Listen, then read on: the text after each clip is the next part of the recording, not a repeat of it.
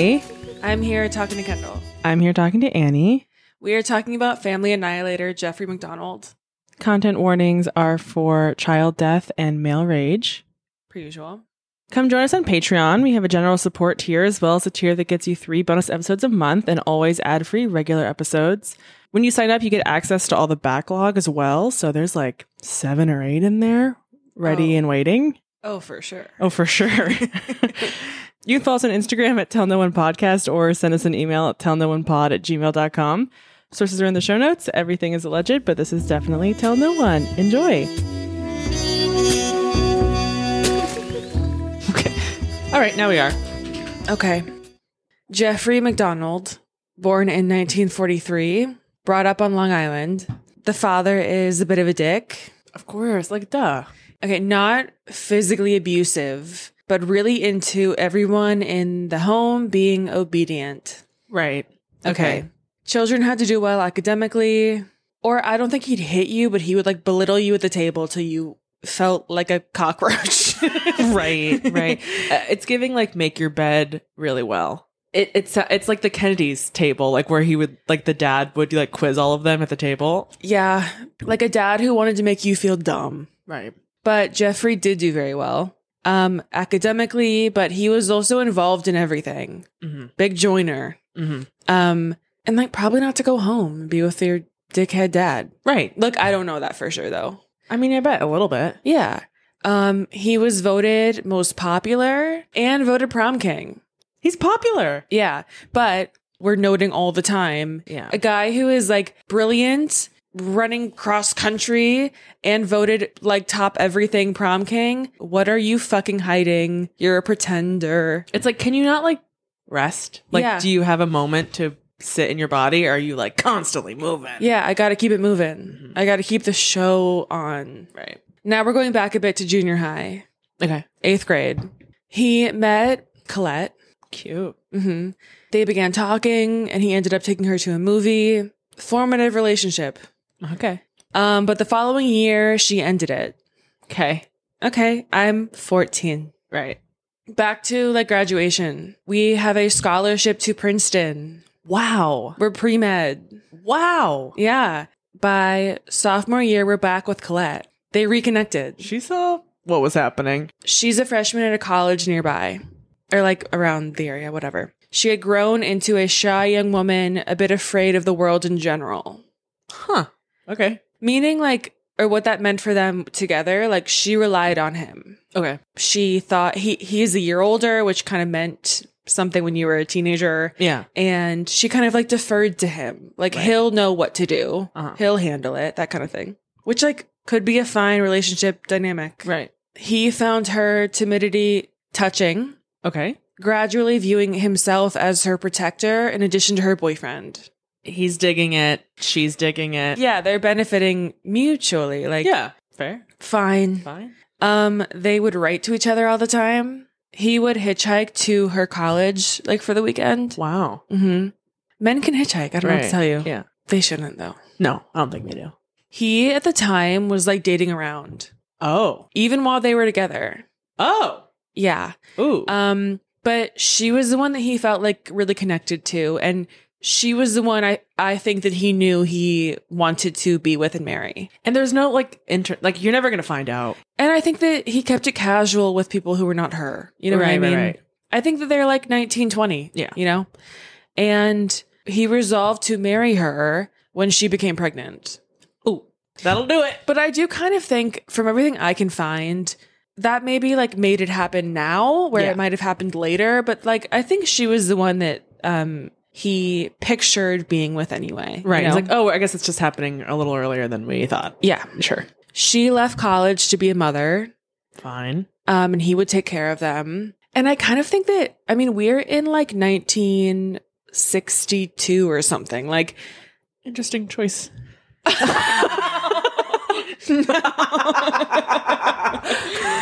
okay.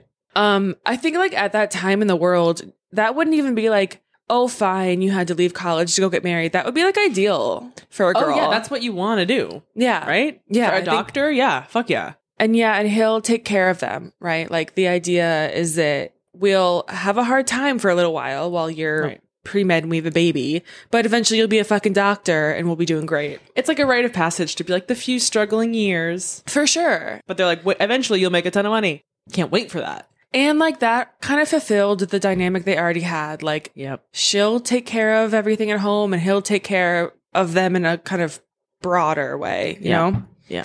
And they got married. 100 people attended the wedding. By every account I can find, a joyful event. People felt fucking good about it. All right. They have a little girl, Kimberly. Hello. Hi, welcome to the world. Doesn't treat you well. He did undergrad, and then the little family, they all moved to Chicago for him to go to med school. Yeah. They move into a 1-bedroom apartment. Whoa. She's a devoted partner, taking care of the home and their daughter while he's learning to be a doctor. Yeah. Put in the hours. Put in the work. Yeah, and he worked part-time for them to have money, too. Like, I know it's very much like, of course she would never work. You know, like I will literally become bitter beyond belief that I have to work all the time Yeah. to make sure she won't work. she will never, because that is just the worst thing that could ever happen. The following year, they had another daughter. Oh. He graduated in 68, and now they're a family of 4, and they moved to New Jersey. And he did an internship in New York during that time. He's a surgeon. He's a surgeon. That's not even like a regular doctor. That's a richer doctor. Thoracic. What would that be? Like your thoracic things. I think it is like your I think it's your fucking chest. Like not Yeah. heart in particular, but the entire fucking area. Anyway, he hated it. He did. Horrible year for both of them. He frequently worked over 24 hours at a time, and he was like never home, and when he could be home, like, I'm fucking tired. Yeah. Dude, I've been in surgery. Yeah, like I've been hyper focused for like 2 days straight. Right. Like you guys ever play Yeah. Operation? Operation. I Googled it right now. A thoracic surgeon specializes in operating on organs in the chest, including the heart and lungs.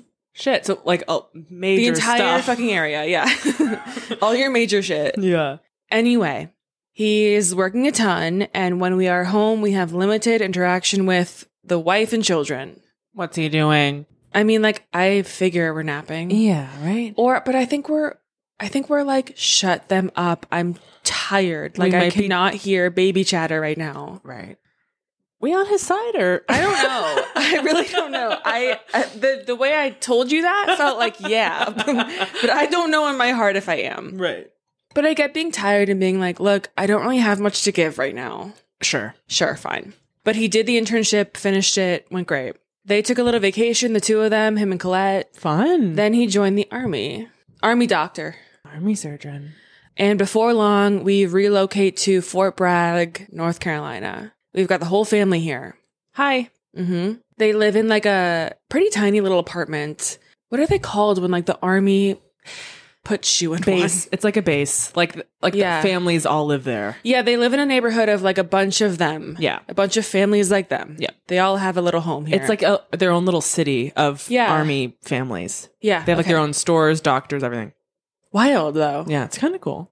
Kind of cool, kind of frightening. A little scary though, yeah. Yeah, okay. They are popular in the neighborhood, although they are known to have argued occasionally. Who isn't? Hey, but I will note that, like, for people to even know that you're arguing, you got to be doing Right. it loud. And like out of the house. Yeah, and like they're not telling me, hey, we argued a bit here and there. We're not telling us Random anything. people, hey. Random like people in the neighborhood are like, yeah, they argue occasionally. Meaning Right. like I hear them occasionally. Right, and this is an army base. For it to be notable, Yeah. it had to have been notable. Notable and like in the late 60s, early 70s. Huh? Yeah, totally. When people were like, you were meant to yell at people. Right. Especially your wife. But whatever, like, I wouldn't equate that to danger, but notable to me that, like, okay, they're having like a shouting, a blowout every now and again. Right. Okay. By that time, she wanted to go back and finish her degree and become a part-time teacher. Okay. Beautiful. For the children, we've got one who's really feminine and shy and intelligent, and another who's like more of a tomboy and tough. Cute. Little sitcom in the making. Now we're pregnant again. Not too far along, but they do know that they're going to have a boy. Is he happy? I think they appear to be pretty happy. Okay. They're going to relocate to Connecticut. They're going to live on a farm there. Oh, hi. He bought them a pony. Oh, A Shetland? Does that mean that's anything to so you? cute. Yeah, they're like the little ones. Okay, yeah, one of them. He didn't even tell them, not even Colette. He and the father-in-law drove them all to go on ride the pony. Yeah, come on. I know. Around that time, Colette wrote to a college friend. In the letter, she talked about her life and it having never been so normal or happy. They are content, happy for the arrival of their little boy in like July, and feeling like their family will be complete. Okay. And now we're in early 1970. By the way, for the Army, like he's doing well. He's earned the rank of captain. Then what? Well, then we go to February. Okay. February 16th, a cold and rainy night. A rainy night. What is that you're doing? And you love a rainy night. You know that song? Okay. Okay. He ended his shift at work, at the hospital, at the base. I don't know. Right. Like, I'm a little bit confused by like the Army terms, and I will continue to be, but we'll work through it. I think we got it. Yeah. Okay. He ended work. Yeah. Great. Long day. Happy to go home. He then took the girls to feed their pony. Oh, what a beautiful afternoon. right. And then the three of them headed home. He showered at home and he put on a pair of blue pajamas. The family had a little dinner, an early dinner, and she left for her, she's in college. She went back to it. All right. See you later. Mm-hmm. He played around with the children for a bit, like letting them ride on his back while he crawled around the living room. Playtime. They do that for a while. And then at around 7 p.m., he put the little one to bed. Okay. She's like 2.5. Bedtime. Then he nodded off in the living room while watching TV. About an hour later, Kimberly, the older one, she's like 5. Mm-hmm. She woke him up and wanted to watch her favorite show called Laugh In. And they did. And when it ended, she went off to bed. Okay. I've never in my life heard a 5-year-old like, you know what? I'm heading up. Oh, you know what? I have an early one. I have an early one. But they're one floor, by the way, the apartment, one floor, to be clear. So she's not heading up. I think they have like a little, like a 2-stair up into where the bedrooms are, you know? Yeah, cool. Not too long after she went to bed, Colette returned home. We're at like 9:40 p.m. He and Colette had a drink and watched a little TV. She's pregnant though. Oh.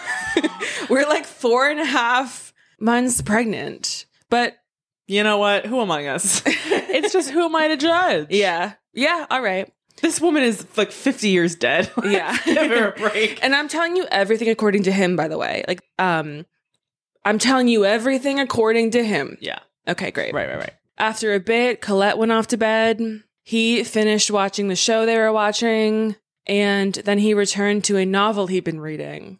And then he heard Kristen, their little one, crying, and he went in and calmed her with a bottle of chocolate milk and returned to reading.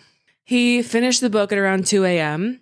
Then he cleaned up the kitchen, which I think you're lying. You're lying. Are you super dad? You calmed the little baby? No, you didn't. I know. This is when I'm having problems. Now I have I an started issue. having problems when he said he was playing with his daughters, first Me of too. all. Okay. Cleaned up in the kitchen, and then he went off to bed. You're telling me Colette went to bed with the kitchen a mess? No, she didn't. Okay, right. No, she didn't. Apparently tonight we were fucking... Best husband ever. Yeah. Super dad. Mm-mm. And then he went to bed. Okay. And in their bedroom, he walked in and he found their little 2-year-old in bed with Colette. Okay. And she had wet the bed. Their bed? She had wet their bed. Remember, everything from him. Right. Everything according to him. Right. She had wet their bed and he picked her up and he carried her back to her own room. You're not going to clean her, though? She's going to lay and pee all night? Yeah, sleep in it, pig. Okay. And you didn't wake Colette? to like you're in piss, honey. Okay. Yeah, honey. Honey, wake up, you're covered in piss. Okay, but yeah, he didn't want to wake Colette by like changing the bedding right now. Lame. I don't know what I would do. Like, I've never had a kid. Like, maybe mothers around the world are like, they can sleep in it. I don't think so. I don't think so. I think you just like get up and go, ugh, and you like throw them and you get your change of sheets on and you deal with it in the morning. I think even like, we don't have to change the bedding right now, but get the kid out of that bed. Yeah, they're going to get a diaper rash. You change her. Yeah. You change the baby. Duh. We don't sleep in the piss, probably. Am I wild for being like, no, we need to deal with it now, right? Yeah, we deal with it. Okay. But Colette, we're leaving her laying in a puddle of pee. My beloved wife. My beloved. But him, he's not going to lay in pee. Of course not. He's on the couch? Yeah. Okay. He grabbed a blankie and hit the couch. And like, look, bare minimum to him, right. or if this is a story he's telling me, notable to me that he didn't know what the mom probably knew, which is like, you change the baby if she pees on herself. That's what I'm thinking too. That's why I'm like laughing so much, because I think it's a fake story mostly. You're not around enough or engaged enough with your family to know that when your baby who clearly pees the bed occasionally, what to do when she does that. Because Colette would usually handle it, right? Right. Loser. Absolute loser. Okay. We're on the couch and we're out like a light. Okay. We're at like 2:30 in the morning now. Like, this is ridiculous. Before we know it, we're awakened by Colette shouting, Jeff, Sure. why are they doing this to me? Okay. And Kimberly shouting, Daddy, Daddy. Okay. Our eyes shoot open. There are 4 figures hovering above the couch. Nope. So stupid, but okay. They are. We have a black guy Okay. in a fatigue jacket, like a military jacket. Yeah. 2 white men. Oh, and a crazy topless woman. And a woman with, I mean, she's giving the full, like, squeaky from delight. Quite exactly that. Yeah, like, she had stringy blonde hair and was wearing a floppy hat. That floppy hat. And she held a flickering candle, chanting, Acid is groovy, kill the pigs. I'm embarrassed at how stupid this story is. Acid is groovy. The fuck did I get a candle? Also, why? Why? Where did I get a candle? Like Ebenezer fucking Scrooge. It's like the little thing. Fully. The floppy hat is like the sleeping hat. The sleeping cap. Yeah. He tried to get up, but the black man brought the club down, crashing onto his head. He's holding a club, I forgot to mention. Bonk. Very the Flintstones. Very whack-a-mole. And now he has like a whoop, like a swelling bump on his head. Okay, the black guy hit him with a club. A moment later, he felt a sharp pain in the right of his chest. Okay. He looked down, and there was an ice pick in him. An ice pick in him. Right. Wow. They're pulling at him, kind of like fucking zombie shit. Zombie shit, like Rosemary's Baby shit. Yeah, very that. They're pulling at him, and he pulled off his own pajama top and put it around his own hand to try to block them. And he has the time to do all this. I think it all happened in the flurry of the fucking, you know what I mean? Okay. Well, bitch, I don't know what I mean. It's not real. Yeah, I'm dreaming it up. I made it up. Okay. They're like clubbing randomly, slashing randomly. Like a video game. The clubbing he could not fend off that kept coming. And eventually he fell down their little 2-stair thing. He fell down and we're out. We're out? Knocked out. Oh, shit. When we awake, they're gone. Oh. The people are gone. Huh. The intruders are gone. Uh-huh. And he got up and he went and found Colette sprawled out on the floor of their bedroom. Oh. She had the handle of a knife protruding from her chest. Oh my God, like fucking Clue. Yeah. Okay. On the headboard of the bed, an intruder had written pig in blood. He pulled a knife out of Colette. You shouldn't do that, by the way. Aren't you a doctor? I know that, and I'm an idiot. He pulled the knife out and began giving her mouth to mouth. Don't you know a dead woman when you see one? It did not fucking work. No. When he gave up, he covered her.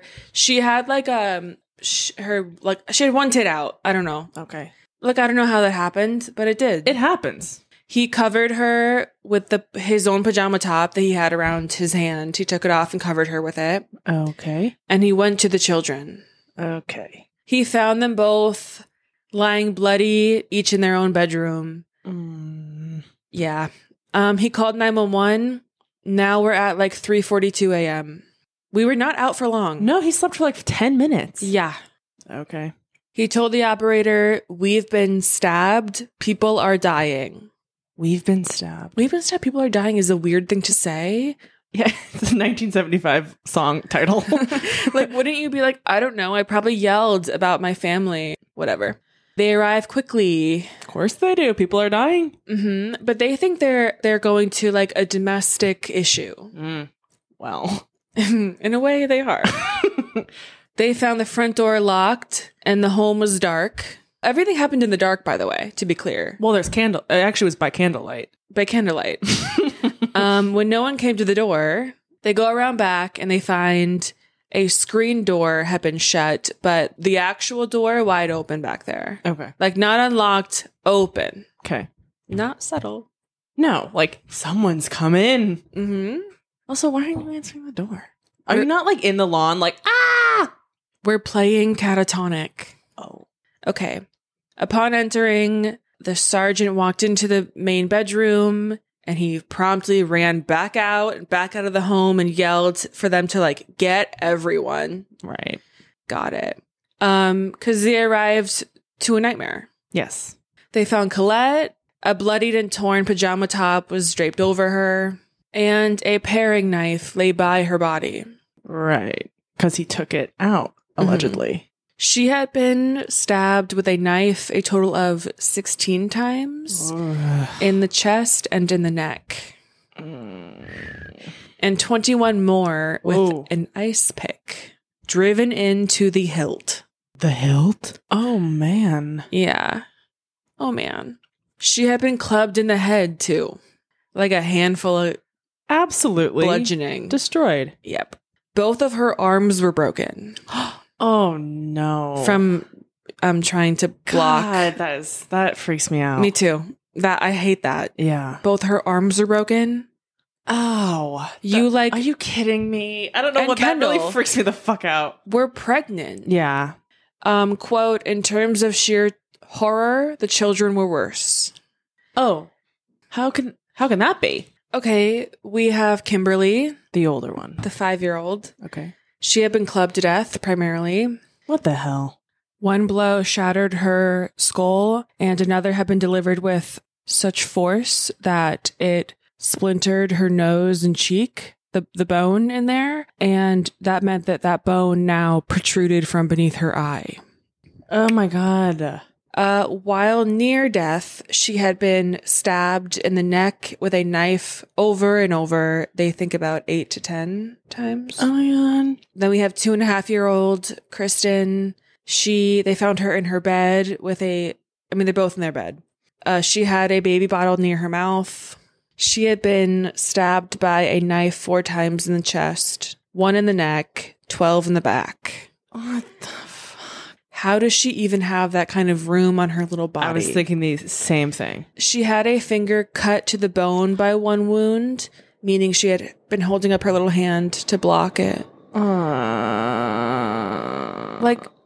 She put up her little hand, but she's so little. Like, think of a 2-year-old hand. Yeah. Like, you have a little. They're tiny. Ugh. Back up to the room with Colette. They find him lying kind of around her.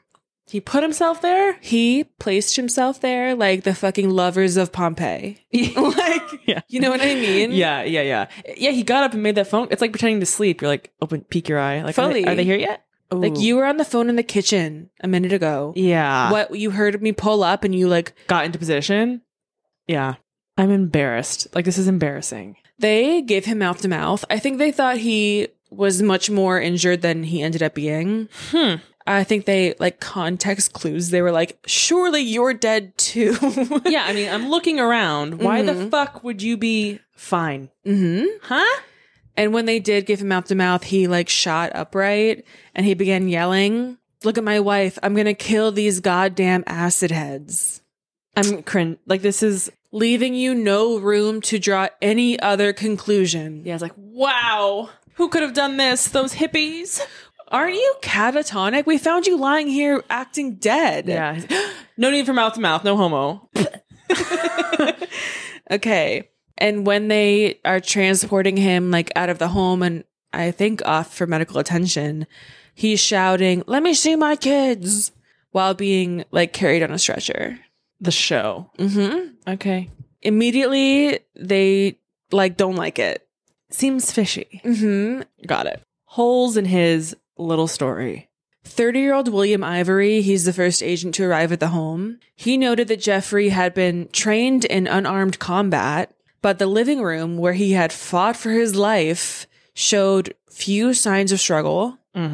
Apart from a tipped over plant and a top heavy coffee table lying on its side. So he's just like, bloop, bloop.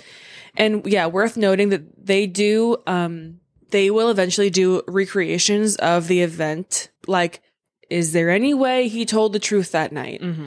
And no matter what they do, any combination of I push you and you fall over that, anything that could occur naturally in that fight, they are never able to end up with that coffee table in that position that he had it in that day. I think the weight of it being, like, really top heavy, they're like, you would have to have picked it up and tipped it over. That wouldn't happen, like, naturally. I kind of get what you mean. Like, if you push into a top heavy table, it would slide or something. It would not flip over. You know what I mean? Yeah.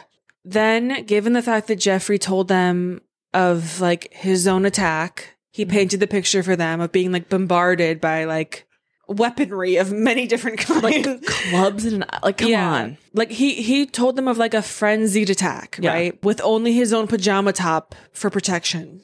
But only one fiber from that pajama could be found in the living room. Like, if you'd been holding that up and they had been slicing at it, there'd be fibers everywhere. Yeah. But when they find the top laid out over Colette, it is completely torn and tattered. And then they compare that to what they found in each bedroom, like with the fiber, whatever. Yeah. In the main bedroom with Colette, they found dozens of fibers everywhere from that top, even including underneath Colette. They find more wrapped up in the bedding with one of the children. And another fiber lodged under the fingernail of one of the children. Case closed? I mean, he clearly was wearing the top when he did this and then had to make up a story to fit why it was fucked up. Okay, Jeff. Okay, not only that, but when he told them the timeline of how it all went down that night. Yeah. According to him, by the time he even went into the children and found them there, he had already taken it off and laid it out over Colette. Oh, like, God. According to him, there would be no way for that fiber of that pajama top to end up in bed with one of the children. Right. And now a little blood talk. Okay. Comparing the living room where he claimed he suffered a violent attack, like akin to what the children dealt with. Okay. Comparing that room to the one in the main bedroom and in the children's bedrooms, each bedroom had a bucket of blood. Okay. You know? A lot. They wrote bucket. Yeah. Oh, by the way, I'm reading a lot from a Vanity Fair article. It'll be linked, but I'm reading a lot from it. Like everything. Say no more. That's how we measure blood. Each room had a fucking bucket of blood, including Kristen's room, where they found a bloody footprint that matched her father leaving the room. Got it. But the living room? No blood? Not a drop of blood. Not a drop? No blood. The hallway, where he finally was knocked out? Yeah. None. Not a drop? I'm talking about actually one drop. One tiny drop, too small to be typed. I'm like convinced. meaning it didn't even belong to him necessarily. They couldn't get the type of blood from it. Right. Huh?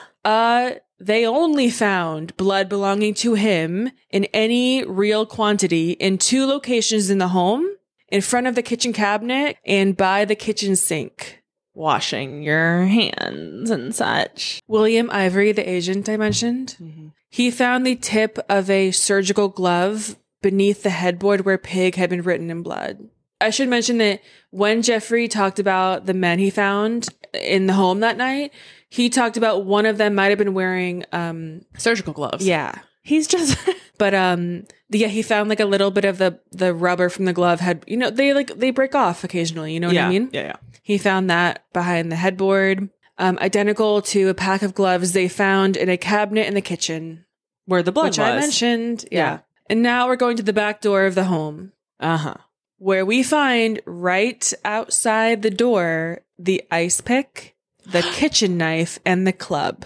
Like leaning up against the house. Like he poked his head out the door and threw him out into the yard. Oh.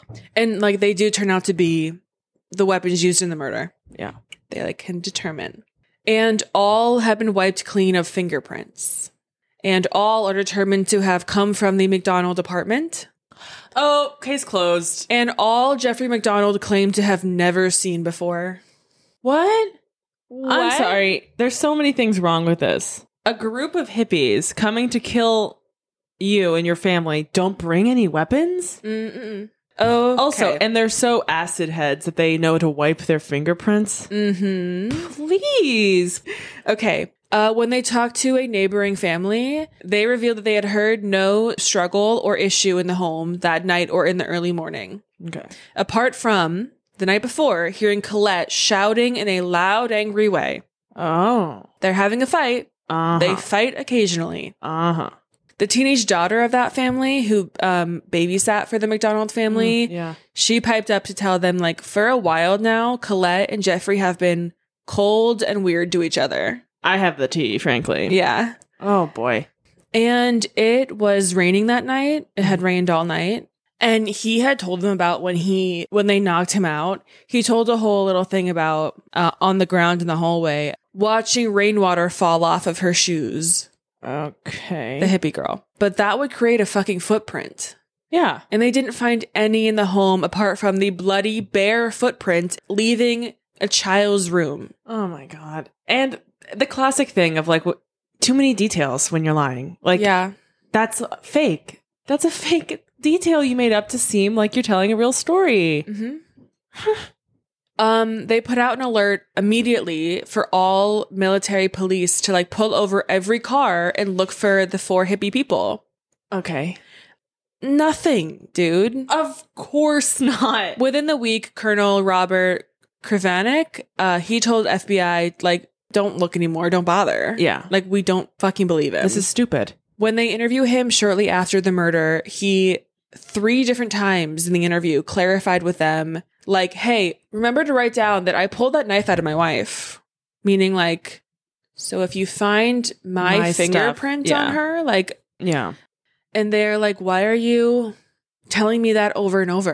Right. And their quote, their wonder deepened when testing indicated that the knife had never been in Colette's chest. What? That knife, the paring knife that they found by him, that knife had not been in her. What the hell? You're not brilliant. You're actually really bad at this. This is really bad. Shouldn't you know I can be able to tell that? Oh. Now we get to his own injuries or lack thereof. Oh my God, it's going to be like, scratch. Fully. He didn't bleed. According to the surgeon who examined him in the aftermath, the only like real wound he had on him, a clean little incision that caused an easily remedied partial deflation of a lung. Like, you're either the luckiest guy in the fucking world, or you're a surgeon who carefully picked where to get cut, knowing that it wouldn't do any real damage. Do a little damage, Yeah. but easily remedied. So it's Yeah. not like totally superficial, but it's not life-threatening. Okay. He had other minor injuries, like a cut here, a bruise here, and fingernail scratches all over him. Oh, as if come a woman on. had been trying to fight him off. What about the club to the head? Nothing there? I mean, you mean, did he get clubbed in the head? He said he got bonked. He had a very mild concussion, like very mild. Okay, so he bonked himself. Maybe. Okay. But nothing from the pick, no puncture, nothing that he told them they'd been waving at him wildly. Right. You know? That's great. It's incredible. Back to blood. Okay. Jeffrey told them that he had attempted to help each member of the family with mouth to mouth when he found them, right? Mm-hmm. And then he removed the knife from Colette. And then he called 911 after like touching all over your bloody family. But no blood. They didn't find any blood on either telephone in the home that he claimed to have used to call 911. Mm-hmm. And they didn't find any fingerprints on the phone, meaning you called with gloves on. You called with gloves on. They're surgical gloves. You've been doing everything all night with gloves on and you forgot to take them off because you're supposed to be on the phone. You can be tracked doing that. Oh my God. I love that one. That is It's just freaky. like, ooh, you're chilling. It's freaky. Yeah. It could not be clearer to me. Mm-hmm. A guy in the kitchen with gloves on calling 911, pretending to be panicked. Oh my God, no. Oh no. Takes it off, runs and puts himself in position. No. Nope. Okay, the family each had a different blood type. Pretty I rare. remember some like crazy blood shit. Yeah. Very rare for like a nuclear family to nobody share blood type. Especially the kids of the mom. Right? Yeah. Yeah, that is strange. But they're like, cool, we're glad they had that anomaly. It meant that they were able to examine the apartment and really track accurately like what happened in the apartment and to who. Yeah, wow, that is really crazy. Yeah. Okay, what we put together through like logic and blood. Okay. The fight began in the main bedroom with Jeffrey and Colette. Her yelling. Yeah, they're having a fight. Oh my God. We don't know really why. Maybe the bedwetting, he got mad and was like, fucking goddamn it. Mm-hmm. Or maybe they're fighting like they fight occasionally. Mm-hmm. They think that Colette whacked him in the head with like a hairbrush. Okay. Very mild concussion. And Jeffrey fucking kicked off. He picked up the lumber or whatever, the fucking club, dude. Yeah. And he hit Colette with it. Yeah. They think that Kimberly then maybe came into the room. Oh. Because she had been hit in that room too. Oh boy. They found her brain serum in the doorway of that room. Oh man. They think that maybe he didn't even mean to hit her, but like she walked into a fight already happening Yeah. and got hit really bad in the head. Yeah. But like she got hit hard and like Yeah. it cannot be undone, right? Right. They think that at that point he believed Colette to be dead and he carried his mortally wounded daughter back to her room. God.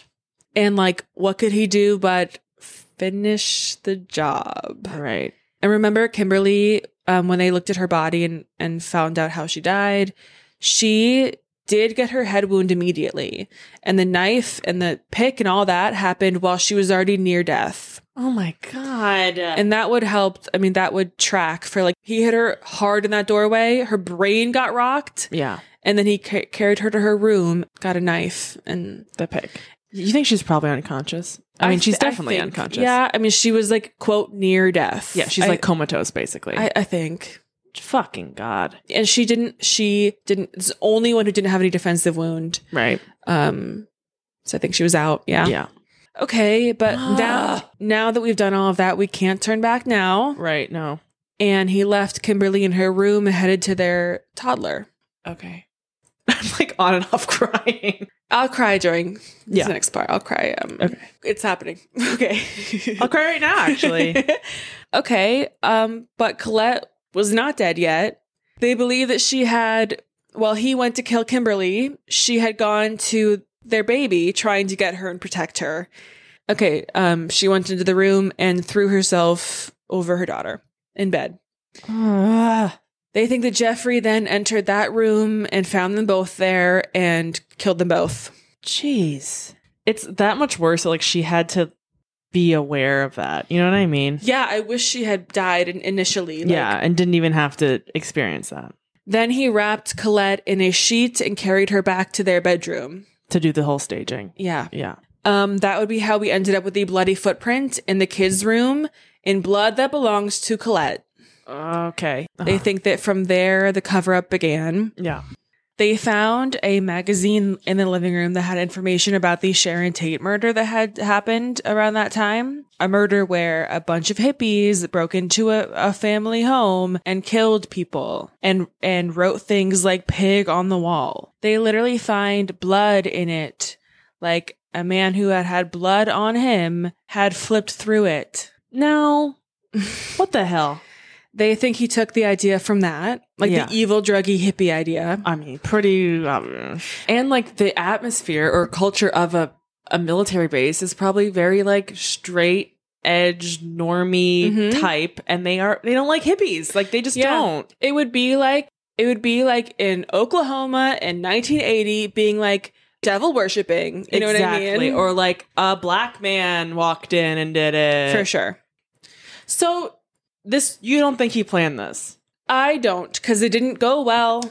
Right, that's true. That's true. Yeah. So he just coincidentally found, like, looked through the pages of that magazine. Or maybe like he'd read it and remembered, that article. And he's going to get like more details. Yeah, totally. Right, now we need to make it all match. We need to make the home match up to what I'm going to tell y'all happened here. Right. They think that he went to get a disposable scalpel that he probably had around from work, and he went to the bathroom. He picked the right area to put it where he knew there would be no real damage and actually even very little pain, and he did it to himself. Oh man, you fucking cunt. Like, not only is it not even any danger, but it didn't even hurt. You can't even have any pain happen to you. You bludgeoned 3 people tonight and you're afraid of a little pain. Yeah. You fucker. With like a sanitized. Yeah. Come on. Like meant to go into the skin, like perfectly. Yeah. Okay. He then put on the gloves that we found the tip of later, and he went to the bedroom where he had left Colette. He dipped a finger in her blood. And began writing pig on the headboard. He then put the pajama top over Colette and he stabbed through it with the pick over and over again. Okay. That would track for why the pajama top did get all cut up and tattered, but it clearly didn't happen in the living room. Or while it was on him. Yeah. And then he called 911. He threw the weapon, or all of them, out the back door. Whoa. Literally. Okay. And he kind of like fucked up the living room. Yeah, like, boop, knock that over. Yeah, but in a way that would not have occurred naturally. Like, he literally manually moved furniture. Oh my God. You can like pretend to be like in a kick fight. it and like, what would happen? You know what I mean? Right. He then flushed the gloves and the scalpel, or he threw them out. They did fuck up a bit and let them take away the trash. Ooh. Before going through it. Yeah. I bet he flushed it though. Trash is like, he didn't know they'd fuck up. Yeah. Know? And they're going to fuck up a lot. Okay. We'll get there. Perfect. We're here. They kind of fumble it. They do not do a good job of partitioning off the crime scene. Sure. Over 20 people trampled through before they have it like locked down. John Bonet type shit. Like bring in the parade. They lost the pajama fiber they found under a fingernail and a bit of like DNA they found under a fingernail. Uh-oh. That could have been like, okay, done. If they matched the skin to him. Right. Like you were fighting off your That's dad. done. Yeah. Okay. Oh, fuck you. Yeah. I mean, they're the military police. She's on it. I just mean like, I don't know. Worth noting. I mean, everyone can fuck up. But also, they probably don't have this very often on the military base. Yeah, no, for sure. Or any murders at all. They let a doctor turn Colette over, moving the pajama top that was on top of her. Shit like that. You know, things that like, do I think it fundamentally changed the crime scene? No. But could Jeffrey in court be like, hey, you fucked with it. Can't use any of it. Yeah. Yeah. Is it like perfect for a defense attorney? Yeah. Yeah, totally. And they fuck up the bloody footprint in the room. All the evidence, huh? They fucked that one up while trying to like take it and imprint it and like remove it. They like do it wrong. oh, oops. Like, oh, oops. Oh. All right, Johnny, it's your first day on the job. This one's annoying to me. Okay. Even the magazine, What? the article in that magazine contained 18 similarities to the crime, including a blonde, candle-carrying hippie woman. Uh-huh. But they let a bunch of their men, whoever, glove-free, flip through it. Meaning that the only way we can definitively link him to that, and we know he read it, is with that blood. Right. Meaning that drop of blood we initially found in it. Right. If we don't have the blood, he could be like, I never read that article, fuck off. Exactly. But now that they've all fucking touched it and got their own DNA all over it, we can't use it or link him to it with that blood. Mm-hmm. Any defense attorney worth his salt is Yeah. gonna get that thrown out. Yeah, totally. And like, it probably should be. Like, Yeah. if you're on the other side, you're an innocent guy. yeah, the whole thing, like, fucking difficult. Yeah. Okay, back to him. Yeah, what's he doing? When is he going on his press tour? Soon. Perfect. Perfect. During all the questioning, he had shockingly little emotion Okay. about the wife and children being fucking dead. Whole family brutally murdered. Mhm. Yeah. Your unborn child. Like, your whole life rocked in an evening, and you're like, look, man, we will persevere. Like, you're the one being optimistic. Right, like, it's fine. I'm moving on. At one point, they're talking about his own, like, one wound. And William Ivory went, you didn't do it to yourself, did you? And Jeffrey got really mad and began talking about pretty much like, I'm the doctor here. That was a really bad wound. I could have been really hurt. Just so you know. I could have been really hurt. Even though every doctor they have him go to is like, that could never have been mortal. That could never have really hurt him. Like, what are you talking about? He will go on to do that a lot. Like, he will continue to argue that I'm a doctor and I got my shit rocked that night. And no, you fucking didn't. No, you didn't. Like, Wow. factually and clearly like, I'm looking at your body untrue. I'm looking at you. You're perfectly fine. Yeah. You didn't have any blood in the living room. Mm-hmm. And they continue questioning him. They go, we had 3 people that were overkilled here, and yet they leave you alive. You could have identified them later. Why the Yeah. fuck would they leave you alive? Yeah. Wouldn't they leave a kid alive? Fuck a kid. You know what I mean? Right. A 2-year-old can't say dick. Yeah, like, why would they leave you? Yeah. And he cannot give them a good reply. I got nothing. Stumped me on that one, guys. They call him up on the lack of damage in the home. Mm-hmm. Like, you had a fucking violent struggle, room to room, all over a tiny apartment. 4 people. Mm-hmm. The way you talked about it, they were in a fucking frenzy. Right. Right. But they left. They were like careful to take their shoes off and like wipe their fucking feet. Exactly. It just didn't happen. The fuck are you on about? Yeah. Oh yeah, and they talked to him about. They're like, why would they have been there, Jeffrey? And that's the other thing that we haven't even gotten to the premise, which is so stupid. Goofy. Yeah. I reject the premise. Yeah, they kind of tell him like, you're trying to tell me to reject logic and believe you. Yeah. Quote, you'd rather me believe people came in from the outside, drove up here, picked your home out of the bunch, and were lucky enough to find your door open? And ice pick and a piece of lumber and a knife. Why would that happen? Why would they do that? And Mhm. then never be seen leaving, never be seen again. It couldn't be the sole survivor, the man of the home, The Jeffrey. surgeon. Why wouldn't it be you, dude?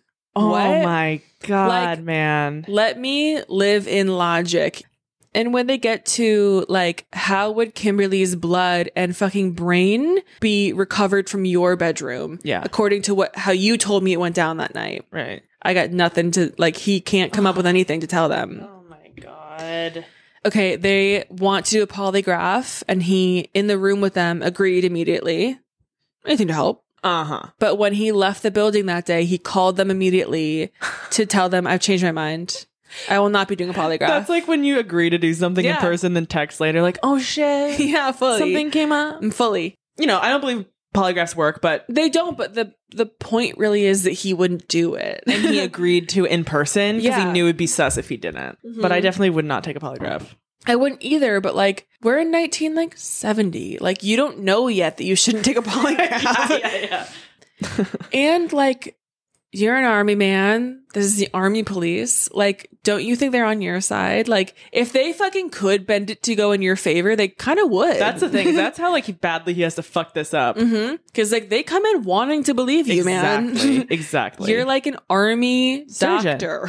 Yeah, and you created an enemy that they would love. that they would love to have to an blame. enemy. Exactly. Like a hippie. Yeah. Hell yeah. Within hours of that, him calling back and going like, actually fuck off, the army put him under armed guard. Yeah. I think they took that, him taking it back. Formally, you are not cooperating. Yeah, like, it's happening now. Like, Yeah. Sure. Within another month or two, we're in court. We're in army court. Army court. Which is like fucking different. It is different. Yeah. His mother hired an attorney for him, and that lawyer was shocked by his client's almost total lack of affect while talking about the night of the murder. Okay, so your attorney is creeped out by you. Yeah.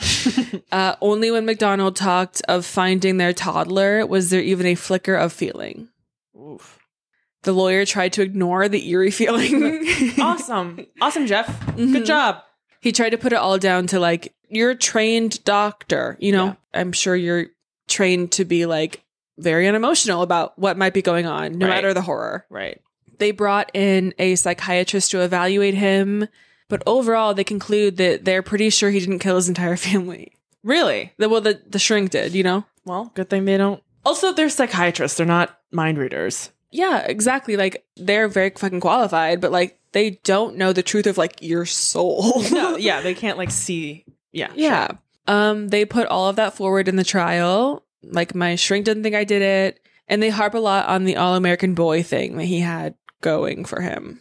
I'd argue family annihilation is as American as hot dogs and baseball. But I don't know. They're very like, I'm prom king, baby. Prom kings would never do anything bad to women. Oh, God. And a lot of people get up there and corroborate, like, good guy. We all love Jeff. No one, very rarely are people like, yeah, he could annihilate. Come on. I mean, look, maybe 1970, we don't know yet, but like today, I think we know, like, yeah, people like that who are capable of killing their entire family are really charming and like really good at playing pretend like a real human being. Yeah. Yeah.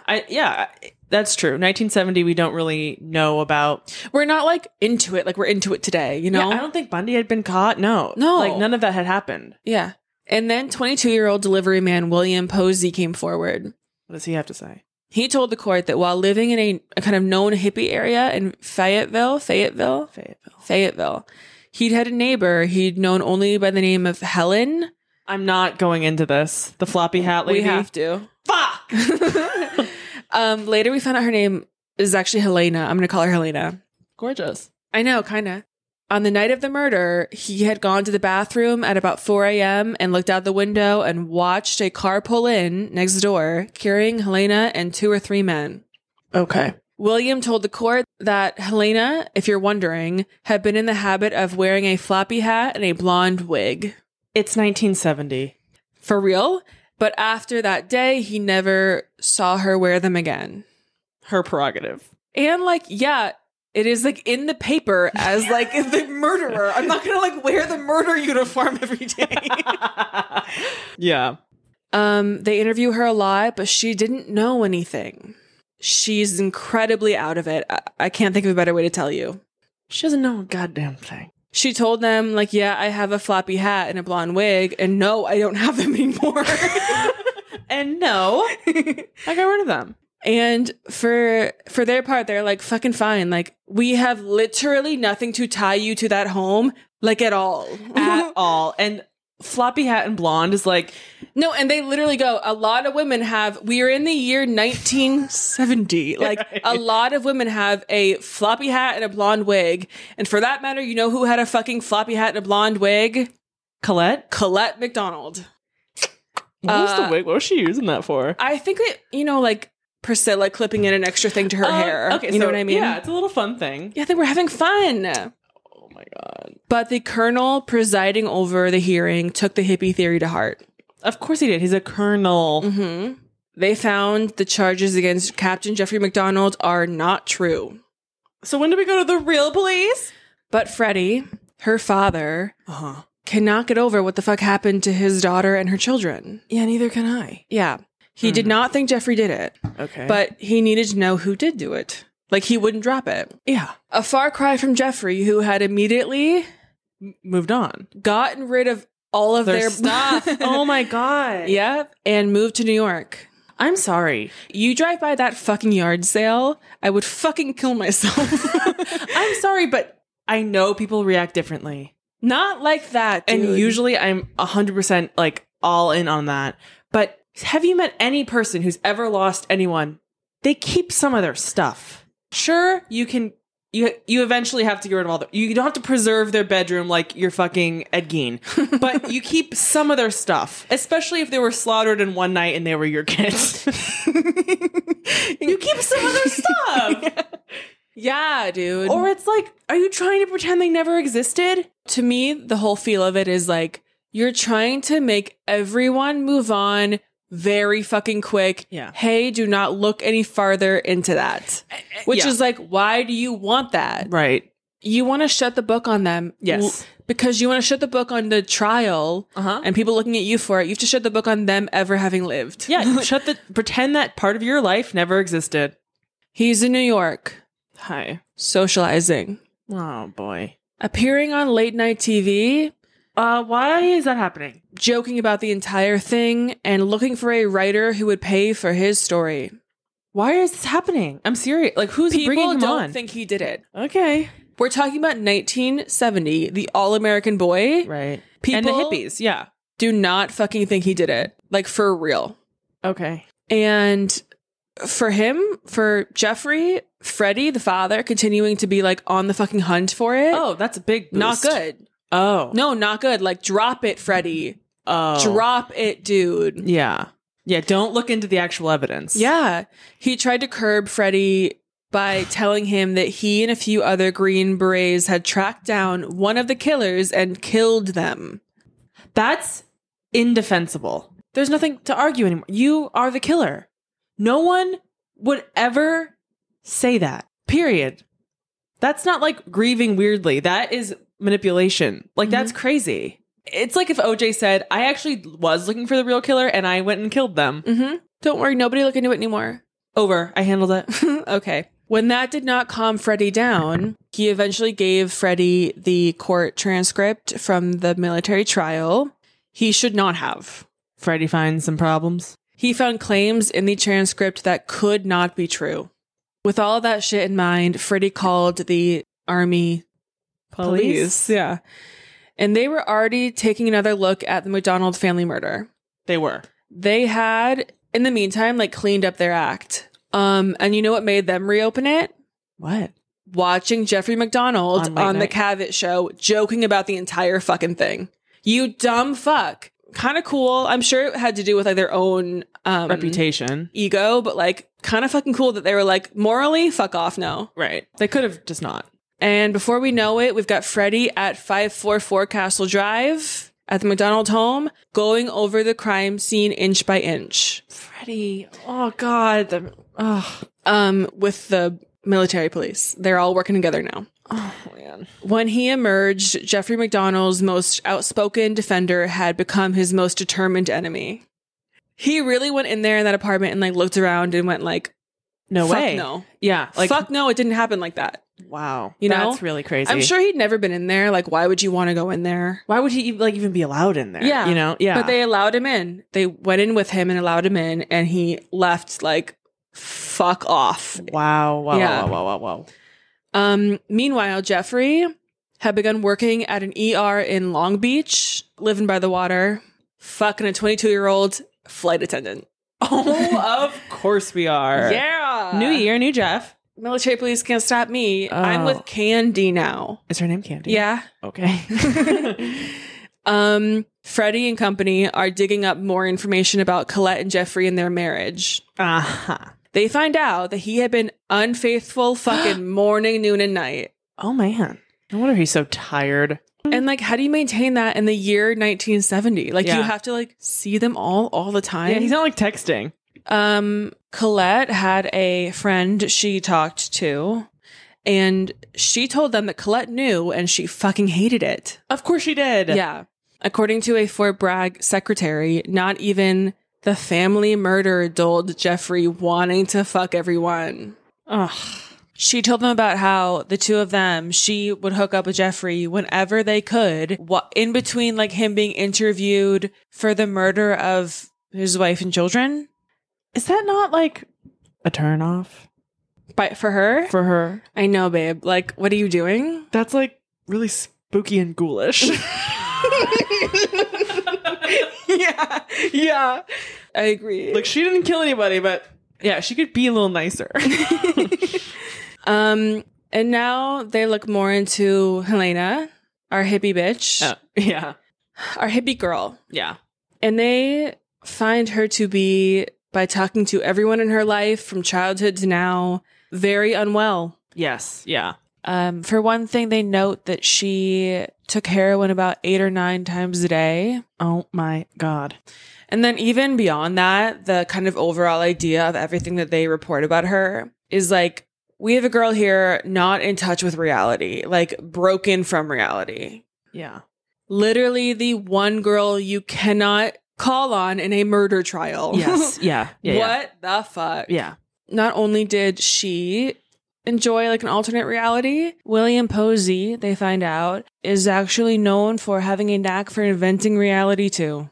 Okay. It's like telephone with two people tripping balls. Yeah. Can't trust it. When they call William back and give him a polygraph about what happened, what he saw that night, like Helena pulling up in a car full of men, he failed. Yeah. And not only that, like that wouldn't mean much, but when he failed, he admitted to them that he was not sure if he'd watched her get out of the car that night.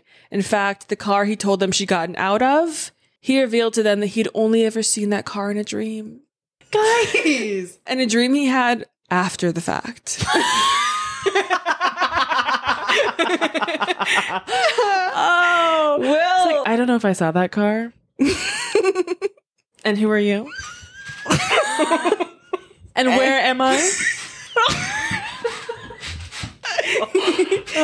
okay.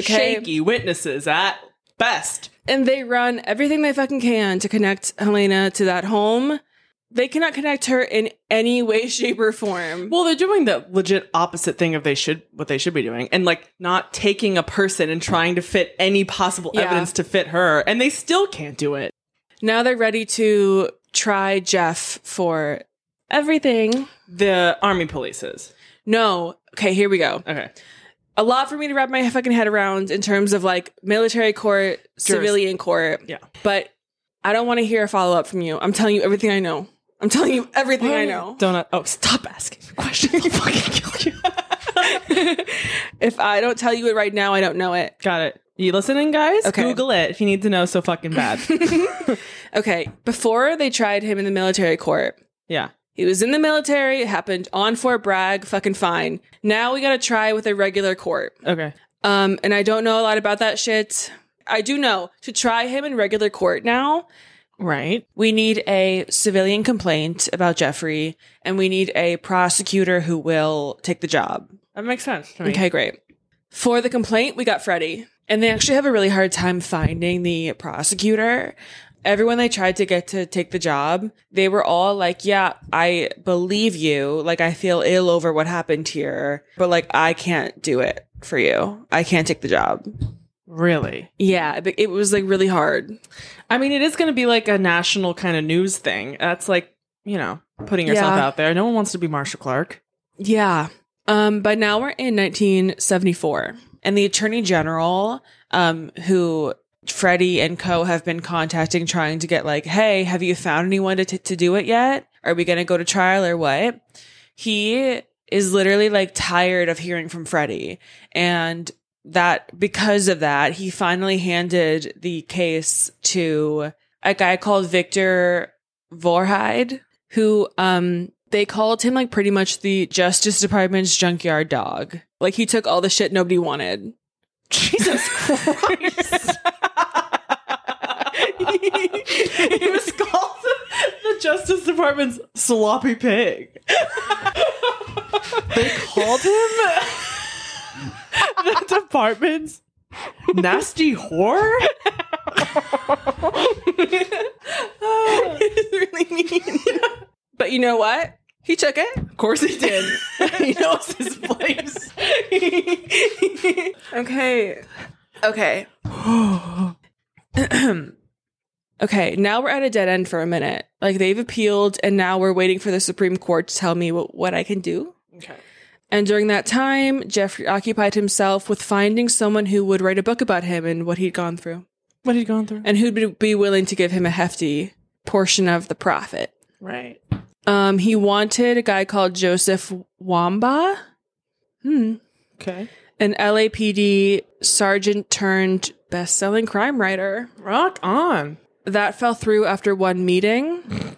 The author told media, I had interviewed dozens and dozens of people who were survivors of horrific crimes, some immediately after the event and some many years later.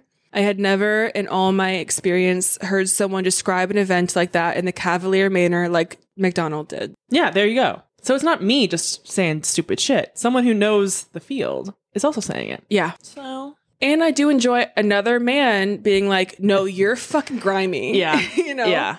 But he did find a writer, an author known for writing about frequently cheating on his own wife. What? And of dreaming about the violent demise of their children. What? He took it on.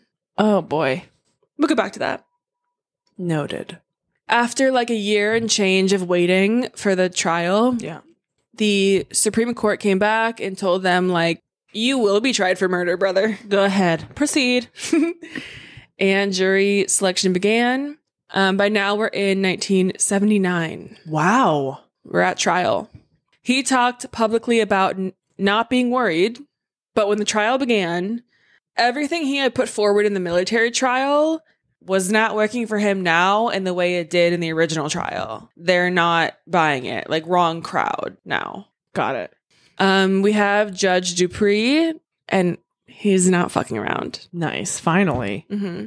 We have a moment where a witness for the defense testified that, the sheet in the home that the prosecution alleged Jeffrey used to roll up Colette and move her, Yeah. part of the cover-up, Yeah. they corroborate in court that, like, that sheet had a bloody imprint on it that came from the cuff of Jeffrey's pajama pant. Okay. That certified one of the prosecution's most damning claims. Pretty much like, it didn't happen how Jeffrey told you it happened. And if he's lying, he did it. Yeah, fully. The government brought in an FBI expert who reported that when that bloody, tattered pajama top, when folded in a particular way, the 48 round holes in the top literally lined up with the 21 ice pick wounds in Colette's chest. That's it. That's it. Yeah, meaning that the theory we heard earlier about how Jeffrey tattered up his own pajama top to look like he'd been in an attack by putting it on Colette, over Colette, and stabbing her through the top. Now they're like, yeah, there's like legitimate reason to believe that is what he did. Oh, God. Jeffrey's entire team, they're hoping that Helena will arrive and like admit to her involvement again publicly, and that will be it for them. They're banking on could Helena. Literally pin it on her. Well, she's a very fragile woman. Yeah. And they're kind of banking on being able to like intimidate her into admitting to a thing she didn't fucking do. Absolutely. When she arrived in court, she did arrive in court. They took her into a room and talked to her privately for hours before she got to go and talk to the court. Okay. Is that allowed usually? I don't know. I've heard of it done before, but when I heard of it done before, they were like, ew. Right. They're like questionable. Yeah. Okay. But no amount of threatening or cajoling could prevent her from telling the truth that she didn't know where she actually had gone that night. But I didn't go there, the MacDonald home. Right. I have never been there.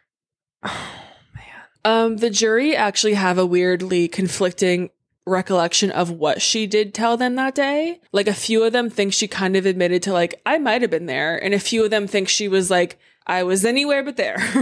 Yeah. I think that might just be different interpretations of her saying, I don't know where I was. Yeah. So like maybe not exactly ruling out there, but I guess you should say she was anywhere on the fucking planet. You know, like I don't know where I was. And like she's like visibly unwell. Right. Off the bat, like you shouldn't, she's not credible. Like the judge turned to the jury and told them when she left that not only were the things that she talked about right now clearly uncredible, but he acknowledged her to be a tragic figure, clearly operating while heavily drugged and probably hallucinating. Jesus, Helena. I know. Fuck. Can we get her on? No. She's dead, right? Rest easy. Which cool of him to be like, we watched a fucking vulnerable, unwell woman right now. Yeah. Fucking forget that shit. He pretty much told them like she shouldn't have been in the courtroom today. It's like kind of a disgrace. How fucking dare they even make her come in here today? Yeah. Yeah. Oh God. Yeah. And then we have Jeff. He's on the stand? Well, yeah. Of course he is. He's been on fucking the Carson show. Yeah. He's like getting mad and yelling. His entire team are yelling a lot, by the way. Like they really think that by being like machismo bullshit, they're going to win, you know? Yeah, being really machismo is going to tell me you didn't kill your wife. Like you're yelling at a woman in court. Like whatever. And another thing, I think we've said this before, of like, you can't keep your anger in control to save your life. Oh, fuck. You're yelling in front of a courtroom full of people. What the fuck are you like at home when you're mad? Exactly. Yeah. Oh, you're freaking me out. He talked about, again, to media about how his own mother and former captain in the army had comforted him about how he fucked up in court that day and looked like a fucking murderer.